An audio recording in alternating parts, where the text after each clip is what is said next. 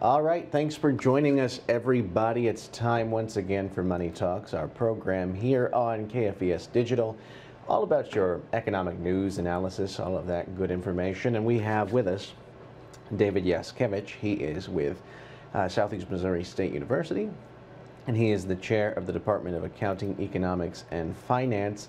David, how are you today?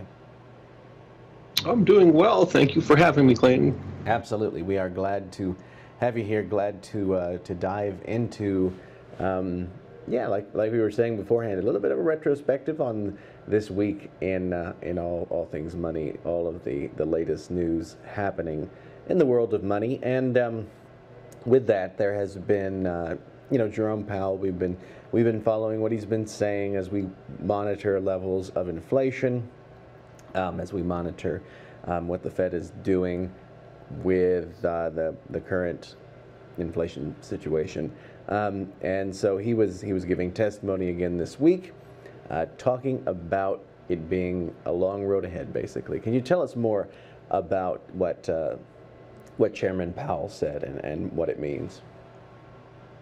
Sure. One of the main takeaways from his two-day testimony to Congress this week would reflect something that was reported on last week when the Federal Open Market Committee had its two-day meeting. And something we talked about last week on Money Talks would be the likelihood that we will see additional interest rate increases by the Federal Open Market Committee before the end of this year. So if you looked at the projections that FOMC members presented at the last meeting, which was last week, most of them were projecting at least 2 more rate hikes by the end of the year. And the comments made by Jerome Powell in the congressional testimony made that clearer. It was quite explicit that we should expect more interest rate hikes in the federal funds rate before the end of the year, quite possibly at its next meeting. So just a little background, the testimony that was presented to Congress this week is required by federal law. There's the Humphrey-Hawkins Act of 1978, which requires a semi-annual monetary report to Congress. And by semi-annual, it would be twice a year, once in either February or March, and then a second report in either June or July. So this was the second report of the year. There's a formal document, roughly 70 to 80 pages, posted on the Federal Reserve website, and the testimony reflects what that report would have. And in addition to the testimony that Chairman Powell would give, there's also a rather lengthy question and answer session where representatives in Congress would ask questions about monetary policy, the banking system, and economic conditions. So quite a lot to watch this week if you were watching C-SPAN, or read about if you were reading the Wall Street Journal or Bloomberg or Reuters News. But quite a lot. Now, not many surprises. The testimony would involve a general assessment of economic conditions. So basically what was reported is that inflation remains high, but there have been considerable declines in the inflation rate over the last year. The labor market remains tight, meaning you have a lot of job openings relative to those who are unemployed, but there's been some loosening a bit, although the conditions remain tight. And if you were to look at economic growth projections for this year, economic growth is continuing, but it looks like it'll be at a slower pace. There are concerns about the banking system. There were the 3 bank closures this year, which included Silicon Valley Bank, Signature Bank, and First Republic Bank.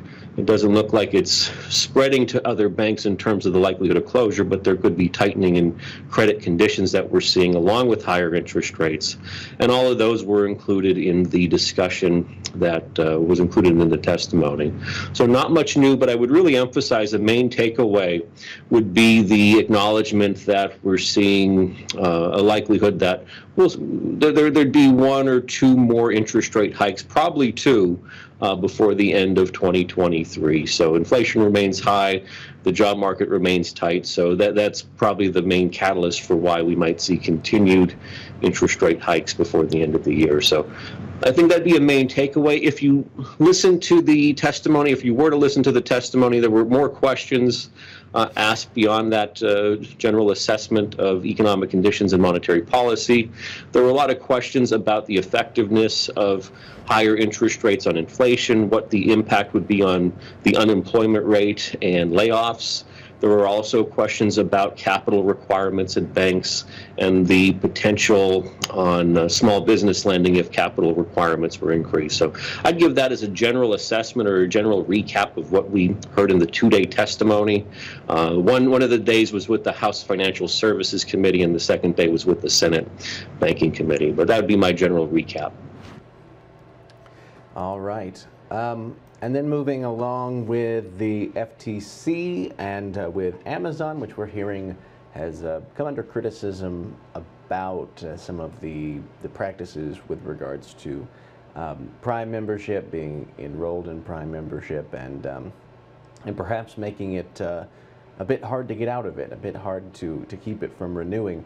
Can you tell us more about what this lawsuit is alleging and what it means, what it how it could implicate other subscription services? Sure. The Federal Trade Commission filed a lawsuit against Amazon this week about its practices involving the Amazon Prime subscription service. And the lawsuit was filed in Seattle, Washington, where Amazon is headquartered. Many of your listeners or viewers may be familiar with Amazon Prime.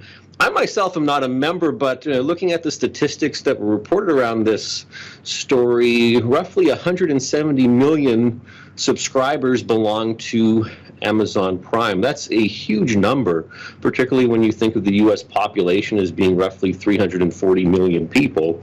But keep in mind, a lot of businesses, nonprofit organizations, and other entities besides people may be subscribers and have business or organization accounts. So keep that in mind. But that's still a huge number. I feel almost isolated or out of touch by not being a member of Amazon Prime. But there's really two main complaints to this lawsuit that alleges unethical or illegal, really, behavior on the part of Amazon, and Amazon is disputing this claim, obviously. But the first part would be the use of what are called dark patterns on the website, which would deceive, or to use a term used by the Federal Trade Commission, dupe customers into joining Amazon Prime.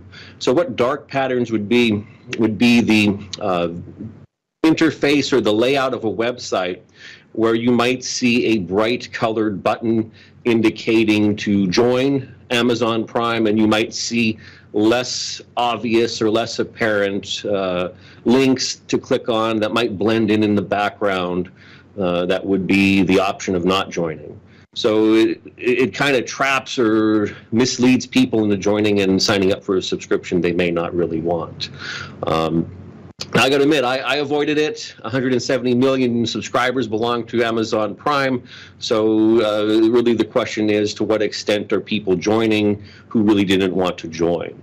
Now, if you go to the Federal Trade Commission's website, they have the press release explaining their lawsuit. And within the lawsuit, there's a link to the formal document that would be part of their complaint. And you will see screenshots and PDF files of actual examples of this use of dark patterns and what they would argue would be misleading or practices that would dupe consumers into joining Amazon Prime when they really don't want to. Now, there's a second part of their complaint. So the first part is that these dark patterns or web interfaces are misleading people into joining. The other part would be, as I'm sure many of your viewers might be familiar with, whether it's Amazon Prime or other web subscription services, it might be difficult or relatively difficult, I'll stress the word relatively, it might be relatively difficult to cancel your subscription once you join. So it might be one or two easy clicks to join such a subscription, but it might take a lot more to cancel it, or it might not be obvious where one would go on a website to cancel their subscription. In the press release and the document filing or indicating the complaint by the FTC stated that internally within Amazon, this process for canceling a subscription to Amazon Prime would have been referred to as the Iliad, referring to the long poems and the long book written along with the Odyssey about ancient Rome. So it's saying it was a real book and a masterpiece to cancel the subscription to Amazon Prime.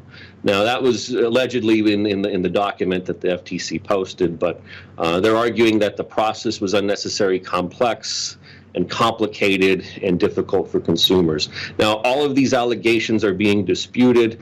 Amazon would say that they are working in accordance with the law.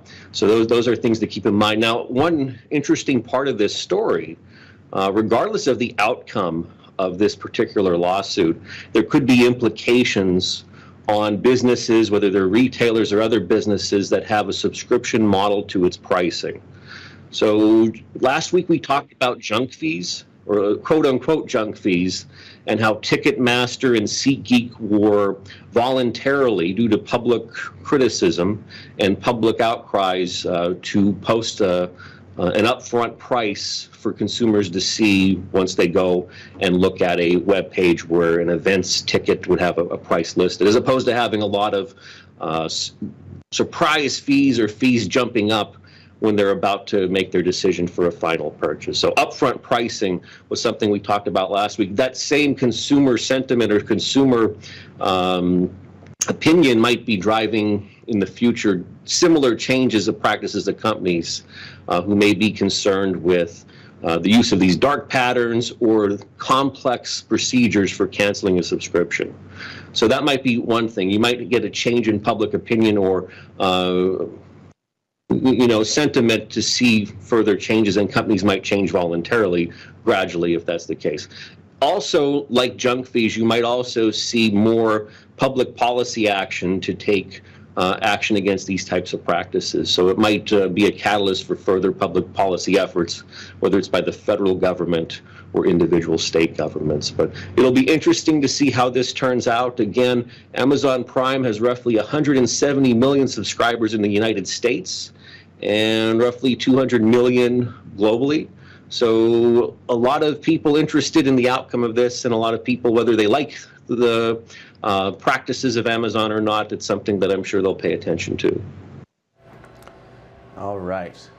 And so we're looking as well as at the results of a survey from the Bureau of Labor Statistics, and this has to do with specifically how much work from home time was spent within the last year, within a certain amount of time range there. Can you tell us more about what this measured, what it means, and what the big takeaways are?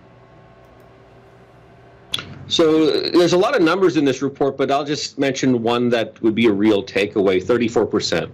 So roughly 34% of workers, according to this survey, would be doing either part of their jobs from home or all of their jobs from home. So I think that's a good number to keep in mind. You hear a lot about working from home and the direction in which that practice is going.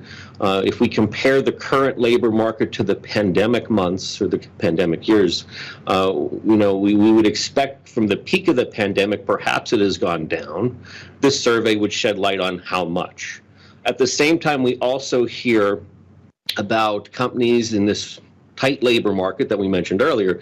Companies might use the flexibility of working from home as a way of attracting potential workers to work for those particular companies.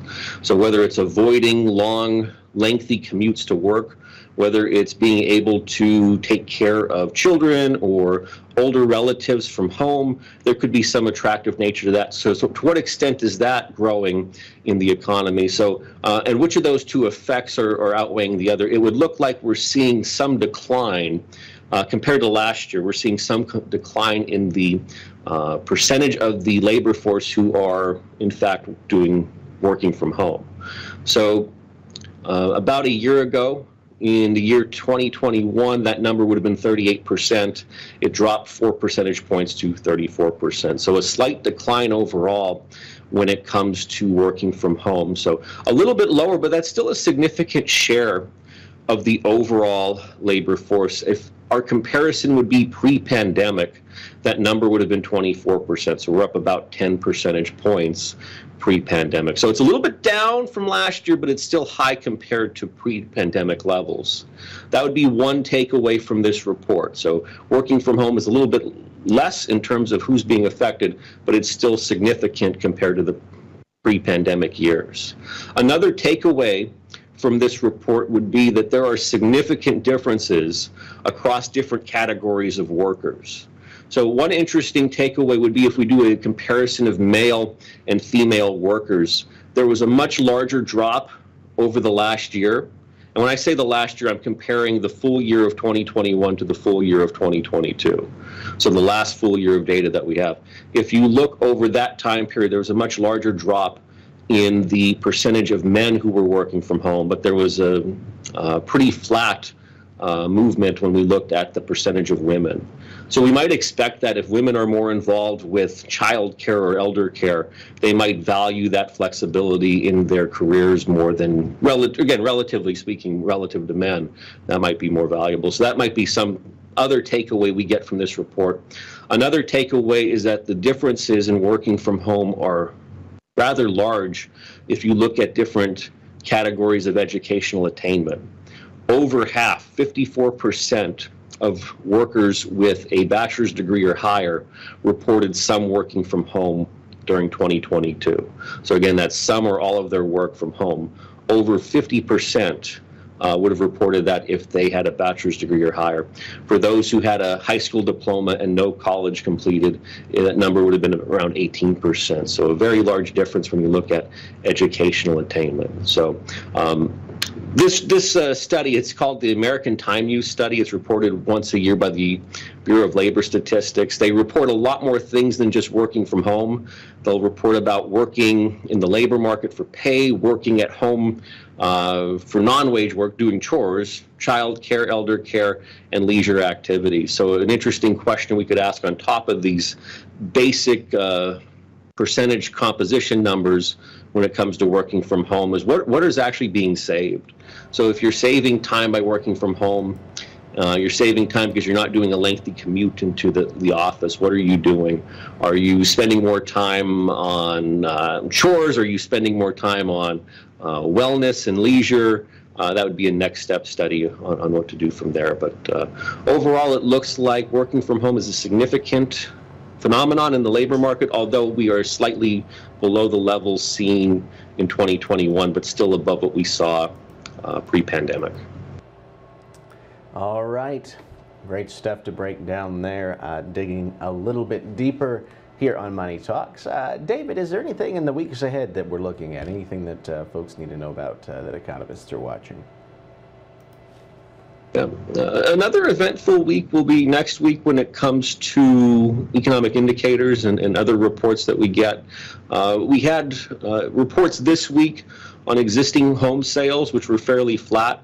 And we also had numbers this week on new construction for private homes, which rose considerably, although it was a rather weak year overall. We'll get some more housing market data next week, particularly when it comes to housing prices with the Case-Shiller Index. And we'll also get sales of new homes, which is a smaller share of the housing market.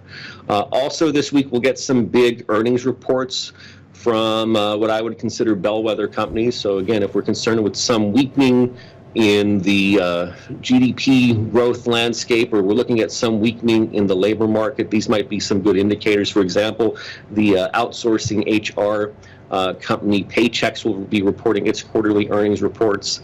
Other big companies would include Nike, General Mills, and Walgreens. So those will be some interesting ear-to-the-street reports that we get on how the overall economy and landscape are doing. Also next week, we'll get updated inflation data. The Federal Reserve's favorite target, the Core Personal Consumption Expenditures Index, will come out. It's been around 4% in recent reports on a 12-month basis. So we'll see to what extent do we see a continued moderation in that number. So busy week ahead and some important indicators when we ask how the economy is going to be doing in the second half of the year. All right, great stuff. David Yaskevich with Southeast Missouri State's Department of Accounting, Economics, and Finance. He is the chair there. David, thank you so much for being with us today. Appreciate your time. Oh, thank you. As always, the pleasure was mine. All right, Money Talks is our program on KFVS Digital. You can watch this over Roku, Amazon Fire TV, Apple TV, all those great locations, on the website and app as well. If you don't have the KFVS News app, check it out, and you can watch your newscasts and all your video on demand there. Thanks again, folks. We will turn it back over to Local News Live here for the next few minutes before the 6 o'clock news. Stick around. Jeff Cunningham has your latest news coming up in just a few minutes.